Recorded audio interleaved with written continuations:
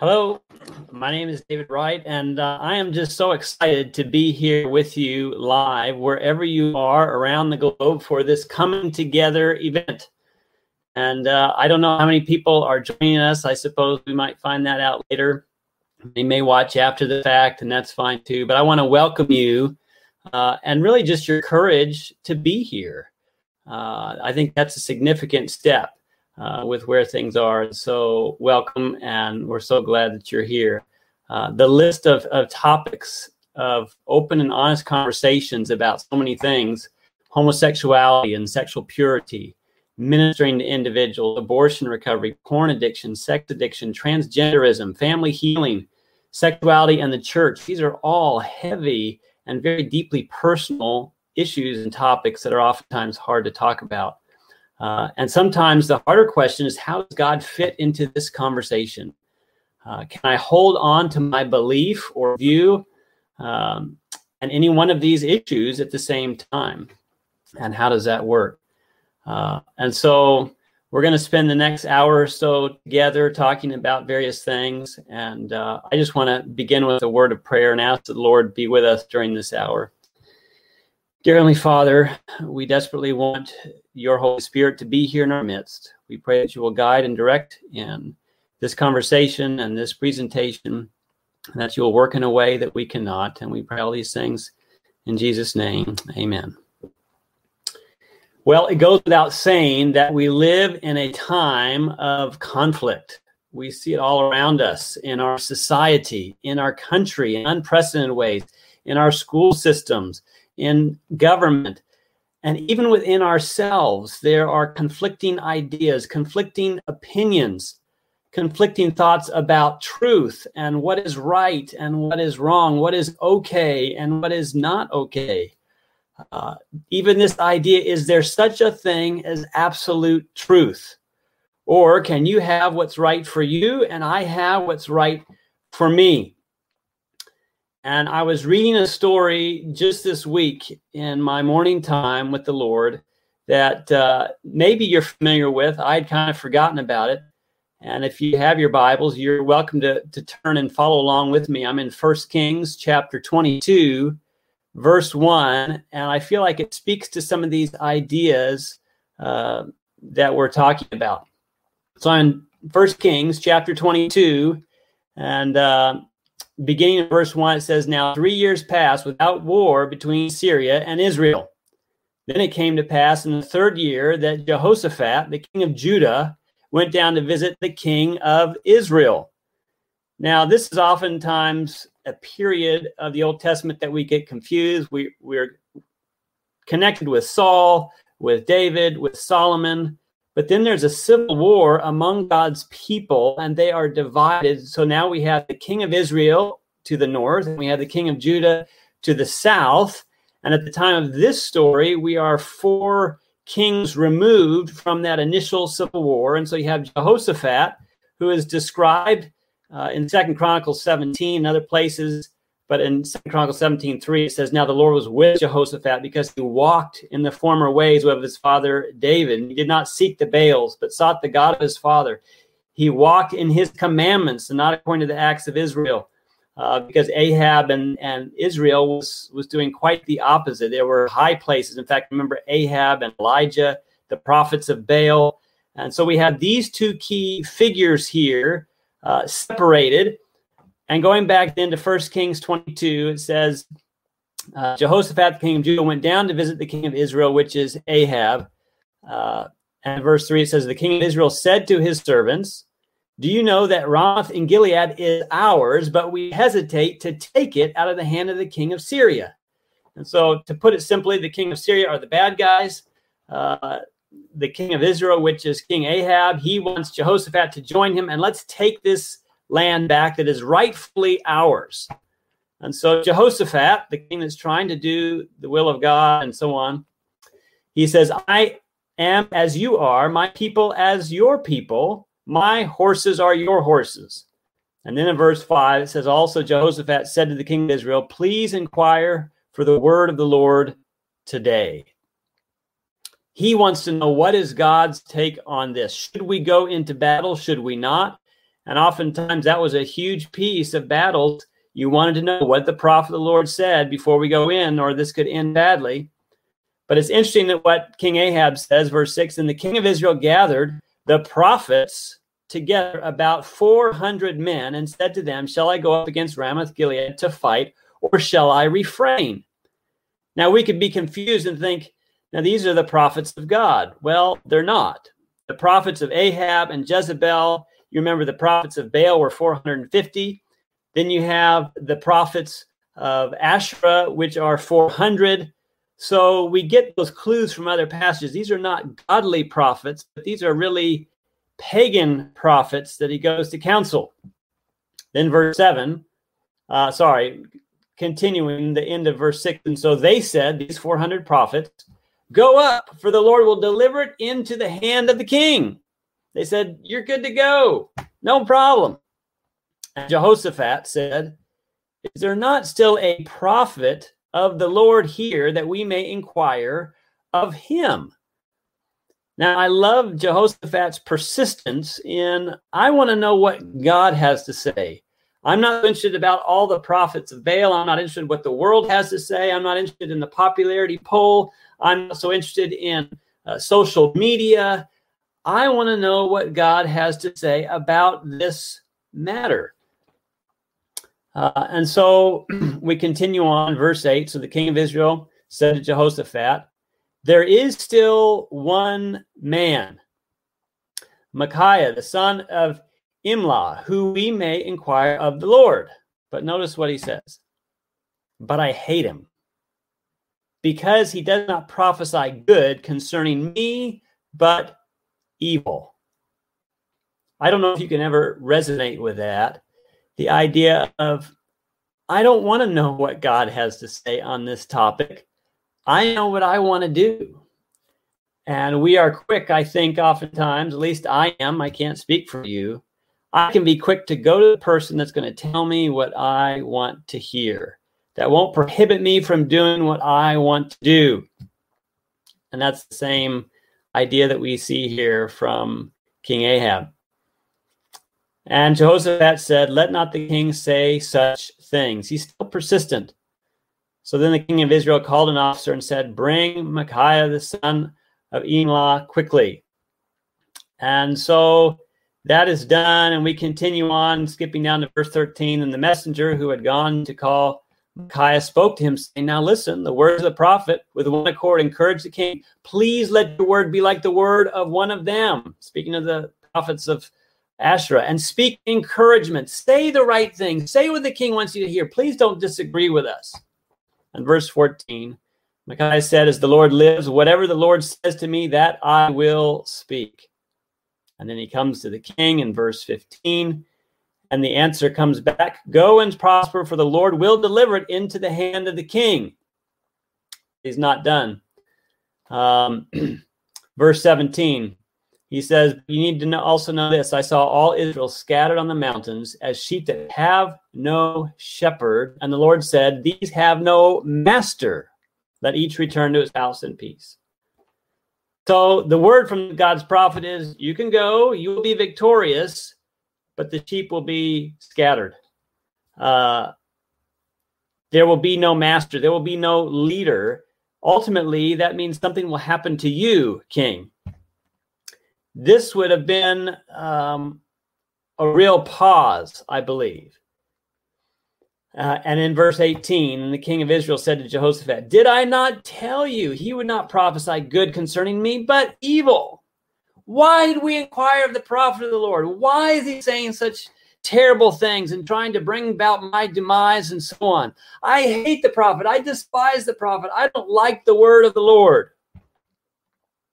So what does he do in response? We skip down. We're in 1 Kings 22. This is verse 29. So the king of Israel and Jehoshaphat, the king of Judah, went up to Ramoth Gilead. They decided to go anyway. And the king of Israel said to Jehoshaphat, I will disguise myself and go into battle, but you put on your royal robes. Obviously, he feels like he could be a target. So he's going to disguise himself and go into battle. And he's going to let the other king, let King Jehoshaphat be in all the royal garb. And he thinks that'll be a way that he can prevent the word of the Lord from happening as it was said. And so that's exactly what they do. We read that they go into battle. Everybody sees the royal outfit of Jehoshaphat. They go to him. He cries to the Lord. The Lord delivers him in the sense that they see it's Jehoshaphat. They see it's the wrong man. They back away. Verse 33 is where it describes that when the captains of the chariot saw that it was not the king of Israel, that they turned back from pursuing him. But then verse 34, now a certain man drew a bow at random and struck the king of Israel between the joints of his armor. This is King Ahab hiding out. A random bow is drawn, and a random arrow comes and goes in between his armor. And he says, turn around, take me out of battle, for I am wounded. And so they take him out, and he is propped up in his chariot facing the battle, but he dies in a pool of his own blood in his chariot. And it says, every man who is sitting, every man to his own country, fulfilling the prophecy of the Lord. I was reading that even just this week, thinking how quickly we can be in wanting to disregard God's word. You know, we read something and we say, wow, that's powerful. I like that. I'll take that. Then we read something else and we say, I don't like that. I don't like what that has to say. I don't want to apply that to my life. I know I can be cunning. I can be crafty. I can hide. I can do things my own way. I can outsmart God. I mean, after all, God doesn't know what he's talking about. What's the big deal? I have a plan. But the reality is there's that random arrow that we don't see coming that can find us, that can penetrate the cracks in our armor and can take us down. I know I've fallen into that trap more than I would like to admit. And there are too many times that I have moved forward without even wanting to inquire of the Lord, and without even wanting to know what God's word has to say. But the reality is, whether we like it or not, is that anytime we disregard God's word, we do it at our own peril. God's word is important to us. Adam and Eve in the garden disregarded the word of the Lord, and it was to their own peril. At the time of the flood, Noah was preaching for hundreds, such a long period of time. Was it 150 years, something like that? That they disregarded the word of the Lord to their own peril. The children of Israel in Egypt, God said, put blood over your doorpost to protect you from this plague that will come, this angel of death. And some disregarded that to their own peril. We could even, there's so many examples, but even the Pharisees at Jesus' time, Jesus' own words, they disregarded at their own peril. And we know at the end of time, there will be people that heap up for themselves teachers that will tell them what they want to hear. But again, will be to their own peril. Sometimes we think that God is in this posture against us, when really the reality is he gives us his word for us and for our best good. The real question is, do we believe that? Deuteronomy 6:24. I love this verse. If you haven't read this verse before, mark it down. Deuteronomy chapter 6, verse 24. And the Lord commanded us to observe all these statutes, to fear the Lord our God, for our good always, that he might preserve us alive as it is this day. Why did God give us the commandments and the statutes? Why do we need to fear the Lord? Because it's for our good always. Do we believe that? There are many places in God's word that we find his ideal. And originally I had entitled this talk, God Invented Sex. I'm afraid I've changed that quite entirely. But we do have God's ideal there in Scripture in countless ways, in countless areas and avenues, and how we deal with people and situations and so on. He gives us his 10 commandments. And even as this seminar largely deals with issues on sex and sexuality, there are underlying principles that apply to all aspects of life. But these verses, Genesis 1:26, then God said, let us make man in our image, according to our likeness. Let them have dominion over the fish of the sea, the birds of the air, and so on. So God created man in his own image. In the image of God, he created him. Male and female, he created them. Then God blessed them. Part of God's ideal. We can move to Genesis 2:24. Therefore, a man shall leave his father and mother and shall be joined to his wife, and the two shall become one flesh. Again, God's ideal. And we could unpack that, and we have this whole week and weekend to unpack those ideals more. But here we have the plan, the prerogative of God, what is for our best good, for our best joy and happiness. And I have studies, and I thought about sharing them, of the individuals that have the most satisfying sex lives are those in a married, committed relationship. Beyond that, it's those that are married but are in a relationship with God have even better sex lives. And there's a lot of secular studies that show a lot of those things that uphold God's ideal for how we can find true joy and happiness and fulfillment. How God created sex for not just procreation, but for intimacy, to understand the intimacy God longs to have with us. And also certainly for pleasure. But the devil hates that, working tirelessly to take us away from God's plan, his ideal, in whatever way, in whatever avenue. He has a counterfeit for everything. And how often do we say, I don't want to know about God's ideal. I don't want to know what the scriptures say. I don't want to know what the prophet of the Lord says or what God's word says. They never say something that I want to hear, so I'm just going to throw it out. And I believe every time that we do that, it's to our own peril. I'm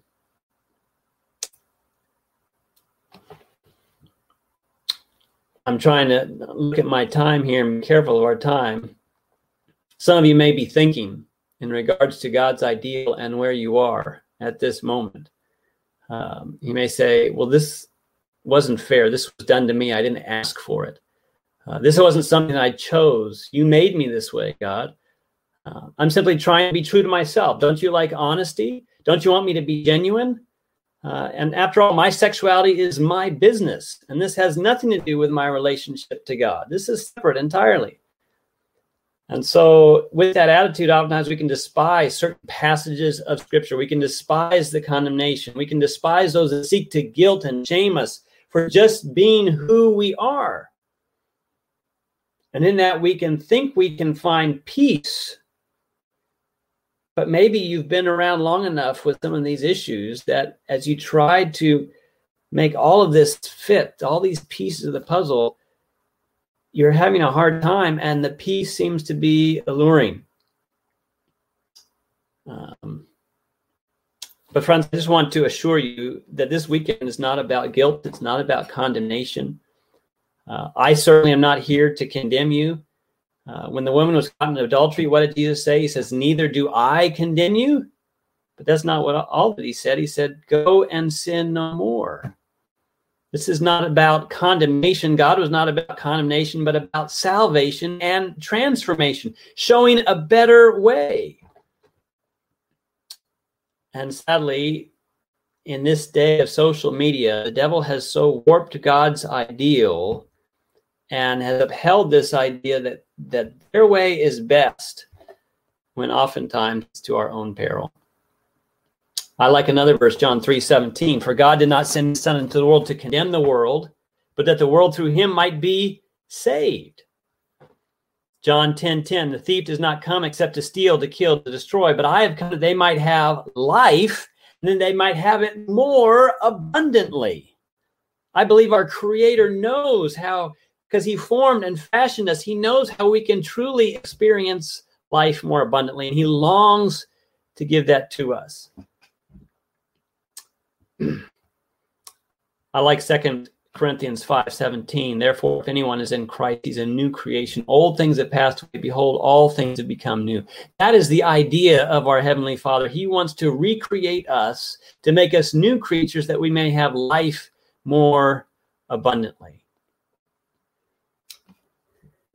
And others may be sitting there saying, yeah, but Pastor, you don't know. You don't know where I've been or what I've done. Certainly, there is no place for me. You're talking about those that maybe have dipped their toe in, but I've gone in headlong. I don't fit into this. I like Isaiah 53, verse 6. All we like sheep have gone astray. How many? All. We have turned everyone to his own way, and the Lord has laid on him, Jesus, the iniquity of us all.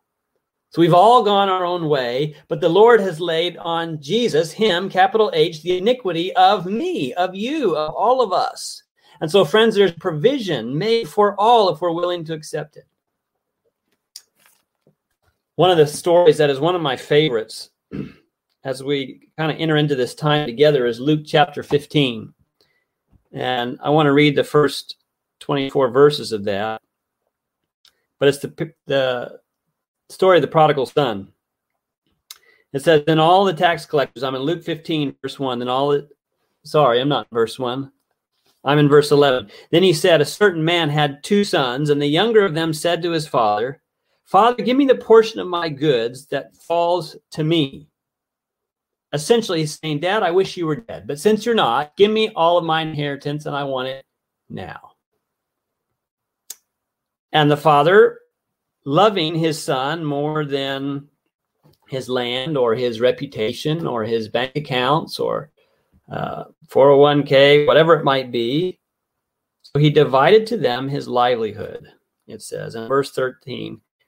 And not many days after, the younger son gathered all together, journeyed to a far country, and there wasted his possessions with prodigal or wasteful living. And so I imagine he had a good time, but the money ran out. And that's oftentimes the way sin is. It looks so good on the outside, and maybe there's a period of joy in the midst of it, but then we're left feeling alone and empty and used, and no sense of purpose or direction, no peace. We're anxious, we're depressed.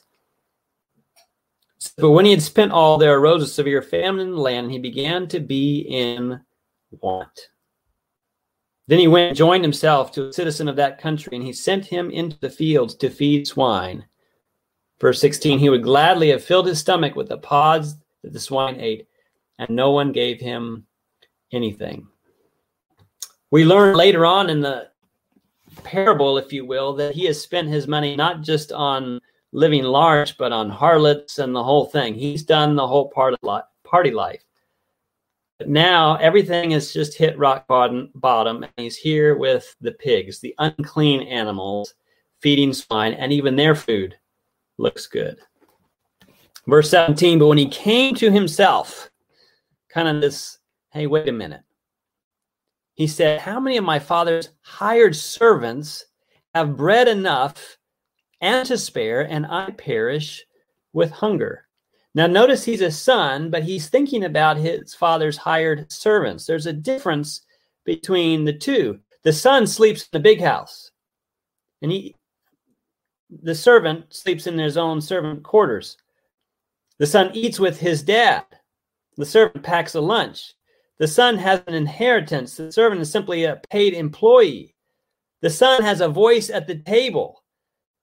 The employee only has a voice when he's asked.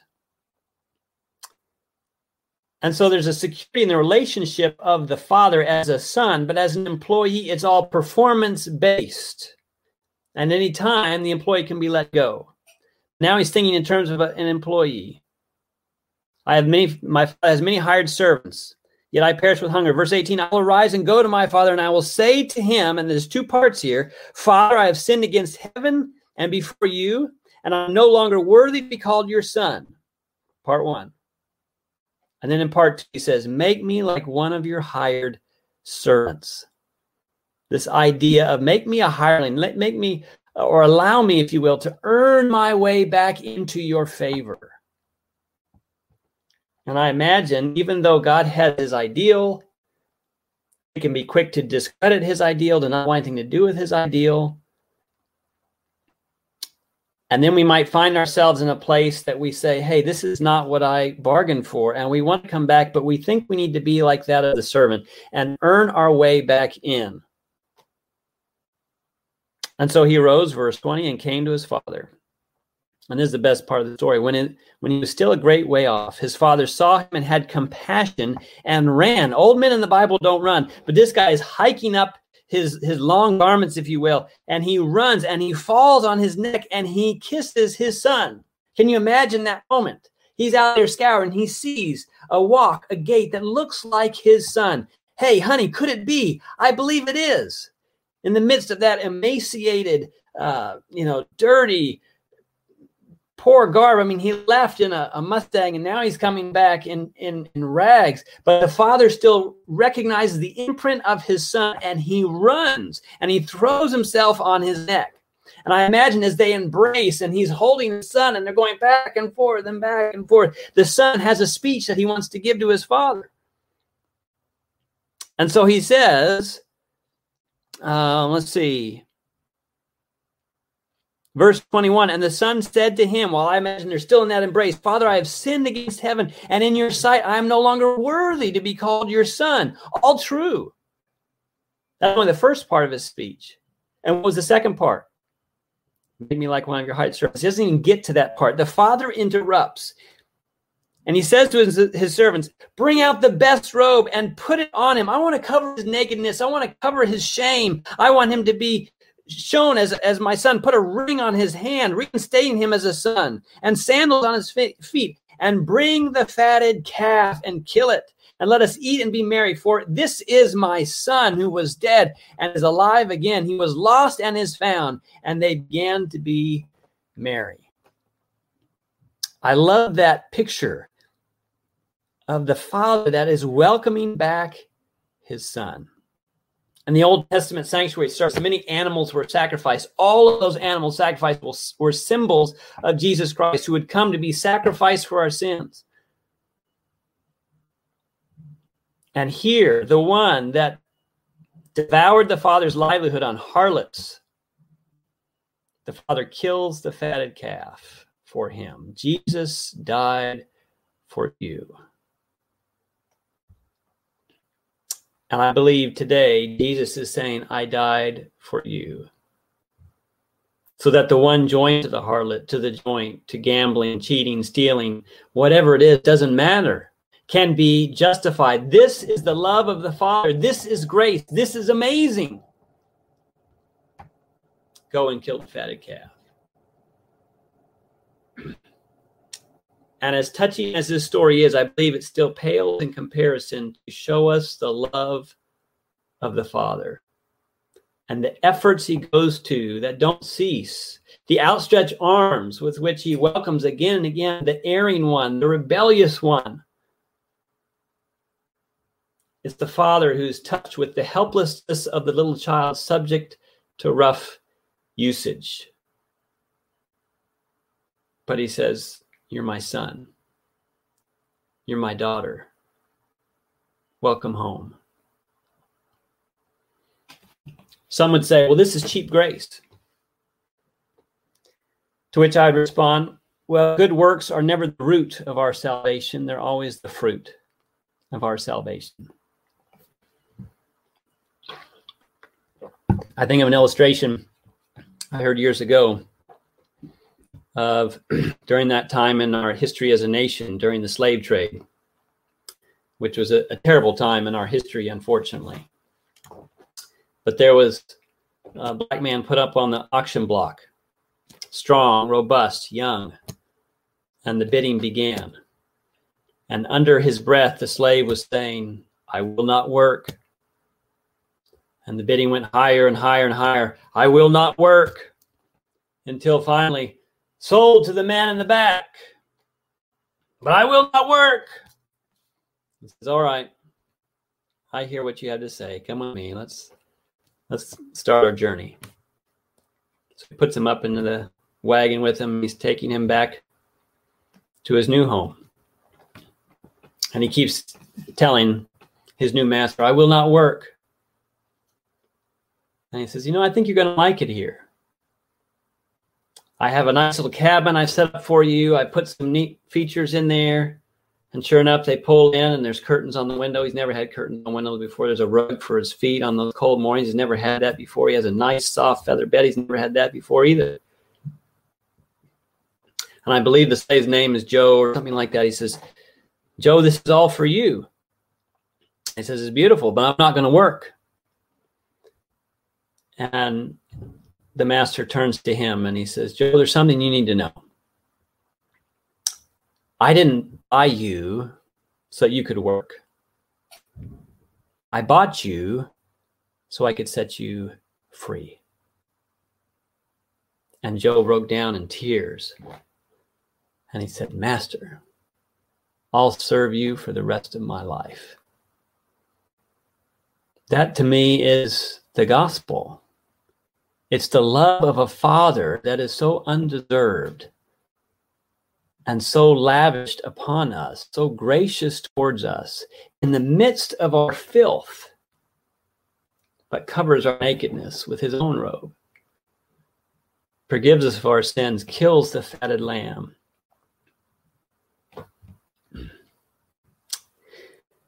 A father's love is incredible. I don't know exactly who I'm speaking to. This is one of the challenges of this. I'm really speaking to myself, trusting that you're there. But maybe perhaps some of you are a father, maybe not yet. For those that have not yet been a father, it can be a little bit hard to describe. But it's an experience that is life-changing. First, there's that excitement that your wife is pregnant, and then there's that 9 months of waiting in anticipation, and then the day arrives, and it's so special. It's something even spiritual. I got emotional at watching this new life come into being. I've been a father 4 times, and this is incredible. And the joy and the love that you instantly feel towards this little helpless being. And you just find yourself thinking, this is bone of my bones, flesh of my flesh. And you hold them close and you cradle them and you feel such a connection to them and how their finger grips your hand so tightly as you feel their soft skin and you let them nap on your chest. And then you start to wonder, how will God use them? Will they be a pastor or a teacher or a businessman? Will they contribute to their local church? Will they be involved in the medical field? What gifts and talents will they possess? And so you have dreams naturally for your child. But ultimately, my biggest dream for my children was always simply that the Lord would use them for his glory. And then as a parent, you watch them grow and mature and you celebrate every milestone. The first smile, the first name they call you, the first I love you, the first time they crawl, the first time they take a few steps and walk and run and shoot a basket and hit a baseball and ride a trike and mow the grass, water ski, drive a car, and the list goes on. And every step as a parent, you're there to encourage and to celebrate and to cheer them on and to let them know that you are so proud of them. In fact, I have a picture of my family.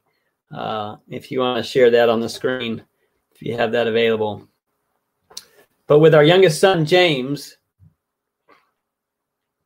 it was different. When at 6 months, we started to see how he was not hitting those milestones. He wasn't sitting up. He wasn't crawling. He wasn't pulling up at the coffee table. And when the news came that it was a result of this rare and fatal illness known as Alexander disease, we were devastated. James, the youngest one there with his knees curled up. When we got that news, the pain, the heartache that I felt as a father, that he wouldn't grow, he wouldn't mature as we hoped. And for our first 3, the time just passed so quickly. Oftentimes, I remember saying to my wife, I wish we could just freeze them in time at this age, this cute, innocent, beautiful age. But for James, that was his agonizing reality. And we just watched as his friends and as his children his age just leapt past him again and again and again. Another child be born, they just shoot right past.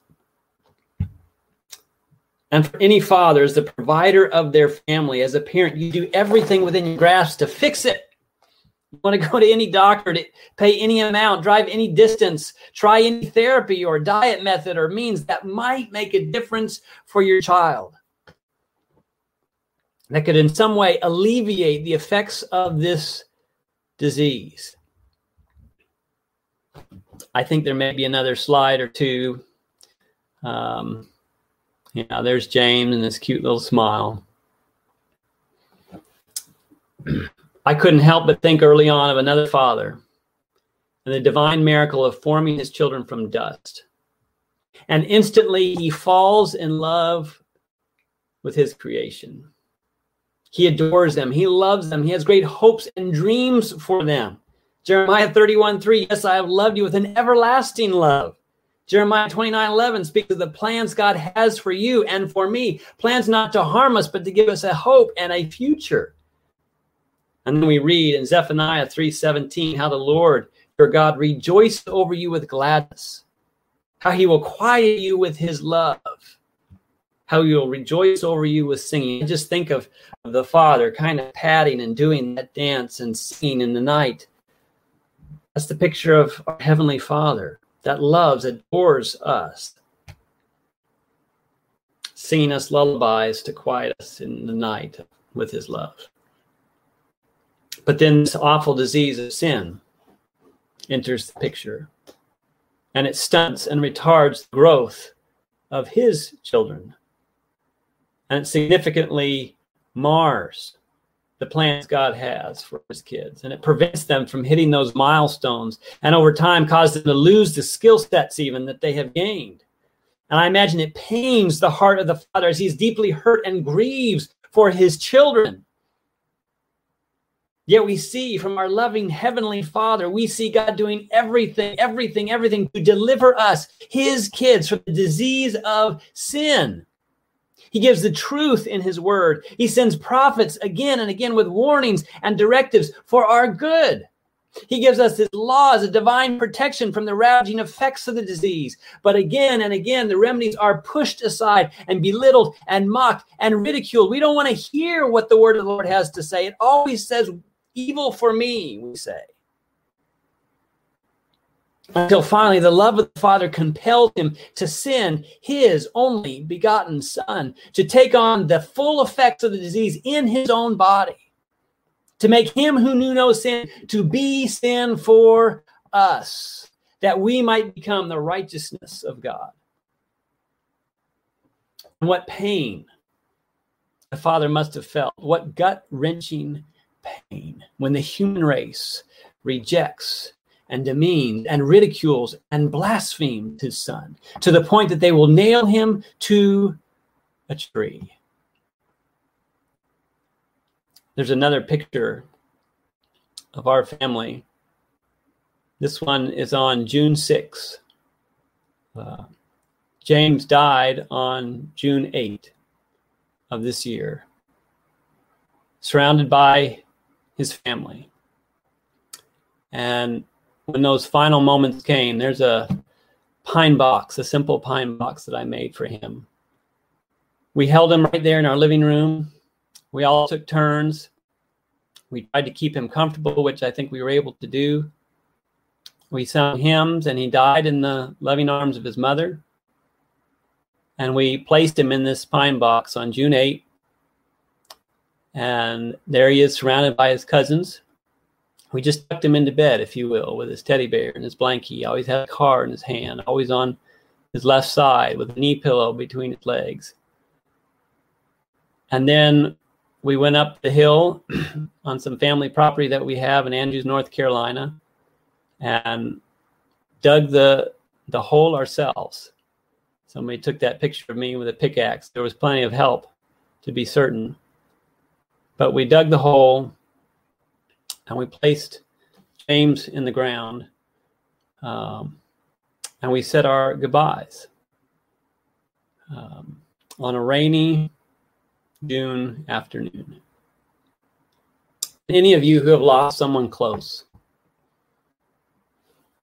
knows that going out in public after something like that is hard. In fact, it's rather nauseating. We received a thoughtful note that was given to Elizabeth and I, our family, that compared the loss to a bomb going off, but no one seemed to recognize that anything had happened. And there are times that you just want to scream. You're out there and people are in the middle of commerce and all the rest, and you just want to scream, don't you get it? Don't you know what's just happened? My son is gone. How can you go on with business as usual? And I imagine as they forced Jesus to carry the cross and took him outside of town to be crucified with criminals at the human garbage dump, as the rest of the world went on with their petty lives of selfish gain and pleasure and self-promotion, perhaps God himself wanted to cry out, don't you get it? Don't you see what's happening? Don't you see my son whom I love so dearly, that I'm giving up for you? Why? Because I love you so much. Because you're my child, and I don't want you to suffer with this disease anymore. Because you see, a cure has been provided, and his name is Jesus, and there's no other name under heaven given among men by which we are saved, and it's available to all. 2 Peter chapter 3 is the heart cry of a father as he says, I don't want any to perish, but for all to come to repentance. And I imagine God is crying even now as we live on the knife edge of eternity, as the world is crumbling all around us, as we see society in a moral free fall, as we see hate and division on every side. I see God crying out to us today saying, don't you get it?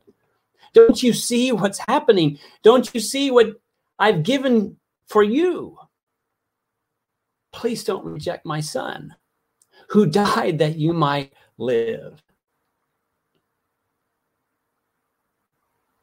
And you might be quick to say, that's not me. I received Jesus. To which I'd say, praise the Lord. But are you growing? Are you developing? Are you maturing in his grace? Or are you missing spiritual milestones that's heartbreaking for your Heavenly Father to watch? I had a woman in my office just last week, we were talking. She'd been in the church. She got disenfranchised. She left the church. She says, take my name off the books. I don't want anything to do with it anymore. And we've been talking over the last almost 10 years. And she finally said, of her own, she said, I want to come back. I want to be rebaptized. And she says, something is different this time. She's gone through some major things in her life recently. She's had to trust God in ways she's never had to trust him before. And she is surrendering in ways she never has before. And she says, something's different. I said, with all that you're going through, as you continue to surrender, even in what seems like a small thing or something you don't understand, as you surrender that thing, you're going deeper with God, deeper with God, deeper with God. And yes, it's different than you've ever had an experience before because you're surrendering. And having Jesus is not merely a transaction in which I have my ticket for eternity. Yes, he promises us eternal life, but he promises so much more. I already told you, John 10:10, I've come, they might have life and have it how? More abundantly. John 15:10-11, keep my commandments and abide in my love, that my joy may remain in, that your joy may be full. Isaiah 26:3, you will keep him in perfect peace whose mind is stayed on you because he trusts in you. Luke 11:33, if you then, being evil, know how to give good gifts to your children, how much more your heavenly Father will give the Holy Spirit to those who ask him. Friends, our Heavenly Father longs to give good gifts, the best gifts to his children, to give us the Holy Spirit, poured out beyond measure, to bless us beyond our capacity to receive it. The question is, are we willing to surrender to it, to yield to it, to follow it? Or do we say, no, I have my own ways, And I think I can work this out just as well by going this direction or that direction. God doesn't know what he's talking about here. He certainly doesn't know what he's talking about there. Friends, are we growing and developing and maturing in his grace, in his peace, in his assurance, in his love day by day? Or are we atrophying?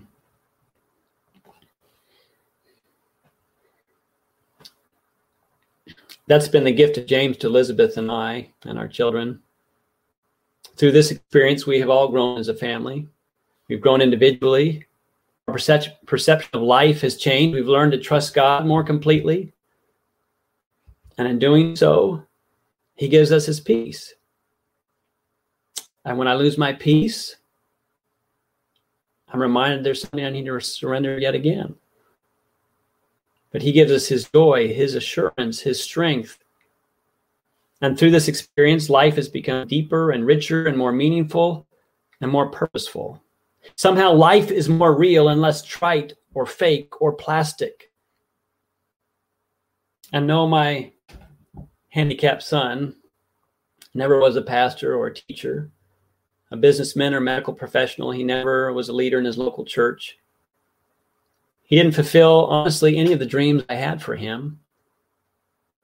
But I believe in his short little life of 8 years, his impact on us and how we relate to others, how we do ministry, how I prepare sermons, through him teaching us unconditional love, the impact of a smile, a genuine, heartfelt, joy-filled smile. He very well may have had a bigger impact on the world than I ever could have dreamed for him. God's word says a child shall lead them. And that has been the case for us. One of my favorite authors says, God never leads his children otherwise, and they would choose to be led if they could see the end from the beginning and discern the glory of the purpose which they are fulfilling as co-workers with him. And while that can be hard to imagine in the challenging situations of life, I have to believe that's true, that someday God will show us the larger purpose of James that we could not see, and we will praise him for it and say, thank you, thank you, thank you. Your ways are higher than mine. And what that purpose will be, I don't fully know. But what if it's the salvation of his father, the salvation of his mothers or sisters or his brother? What if the situation that was so challenging for him and for all of us was the answer to my own prayers, that our family circle would be unbroken, of revealing our Laodicean lukewarm condition, and to help pry our grubby little hands off the things of this world? If so, his sacrifice was worth it. And for the father whose son left the comforts and joys of heaven and came down to this dark and evil planet and unselfishly ministered and encouraged and healed and taught life-changing truths, in response was rejected, spit upon, nailed naked to a tree. But if it meant salvation of some boy, some girl, some man, some woman, that because of that overwhelmingly challenging darkness, others could live in the light of eternity as a heavenly Father that can see the end from the beginning, I think he looked down through the time eternity and said, it's worth it. It's worth it. Friends, I never hid from James. I never waited for him to get his act together and conquer the disease by himself. But instead, as his father and mother, we did everything we could. And friends, our Heavenly Father is not hiding from us. He's not waiting for us to get our act together, to conquer the disease of sin by ourselves, but rather our Heavenly Father is doing everything to save us. Jesus says to the Laodicean church, which is us, it's me, Revelation 3:20, behold, I stand at the door and knock, and if anyone hears my voice and opens the door, I will come in and dine with him, and he with me. Friends, he's not hiding. He's knocking, longing for entrance into our hearts, longing to give us the best of what life has to offer. And when you open the door and let him in, when you give your heart, your life, your hopes, your dreams to Jesus, the hardships and challenges will not disappear, but you'll be given strength from on high to meet those challenges. It doesn't mean you'll understand every outcome, but you'll be given peace that God holds the final outcome. It doesn't mean everything will go according to your plans, but you realize that God's plans and purposes will prevail. And so, no, God is not hiding from us. He's knocking on our heart's door. He's looking for sons and daughters to come home. And so in the last few moments that we have, I just want to make a simple appeal. God's word and his directives are a love letter from a heavenly Father that loves us so much, that sees this world marred with sin, with pain, with heartache, with people doing things to others that should never be done, with the effects that are ongoing, with the challenges that brings to who they are and what they're supposed to be, and leaves them with more questions than answers. But friends, I believe there are answers in God's word. And I believe there in his word, we find a God that is not arms crossed, condemning, guilting, but there's a Father of love with tears streaming down his cheeks, looking on the wall for his son, for his daughter to come home. And at the first look, he doesn't stand with arms crossed saying, he better say the right things, he better do the right things, he owes me big time. No. He runs. And he's running for you and for me.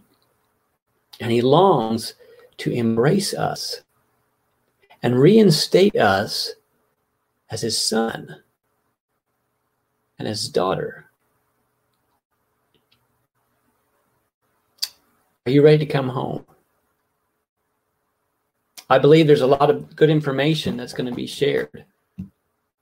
But all of us are in agreement that the purpose of this whole seminar is not just about information. The Bible has a lot of information. Information is helpful. I like information. We Google all the time to get more information. But ultimately, this seminar, God's word is about a father who longs to be in relationship with his kids, is calling his kids home. He said, I formed you, I fashioned you, I made you. I know what's best for you. I know it will harm you. I know it will give you peace and assurance and comfort and purpose. I know it will give you the opposite of all those things. And so I've written to you this love letter that down through history, you'll know how to have life and have it more abundantly.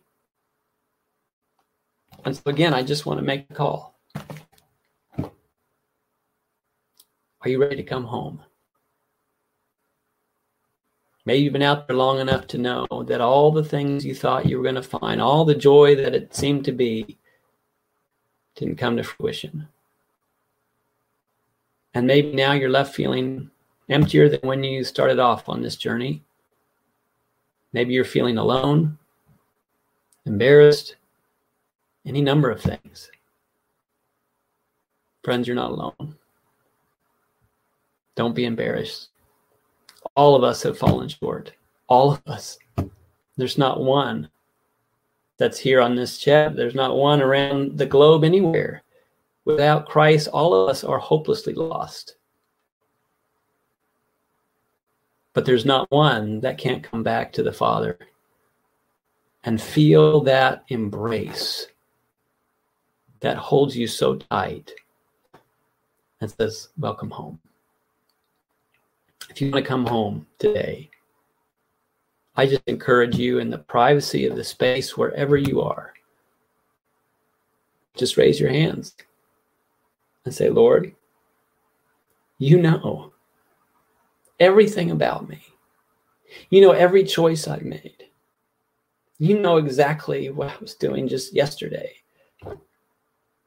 But you love me. You died for me. And you're calling me home.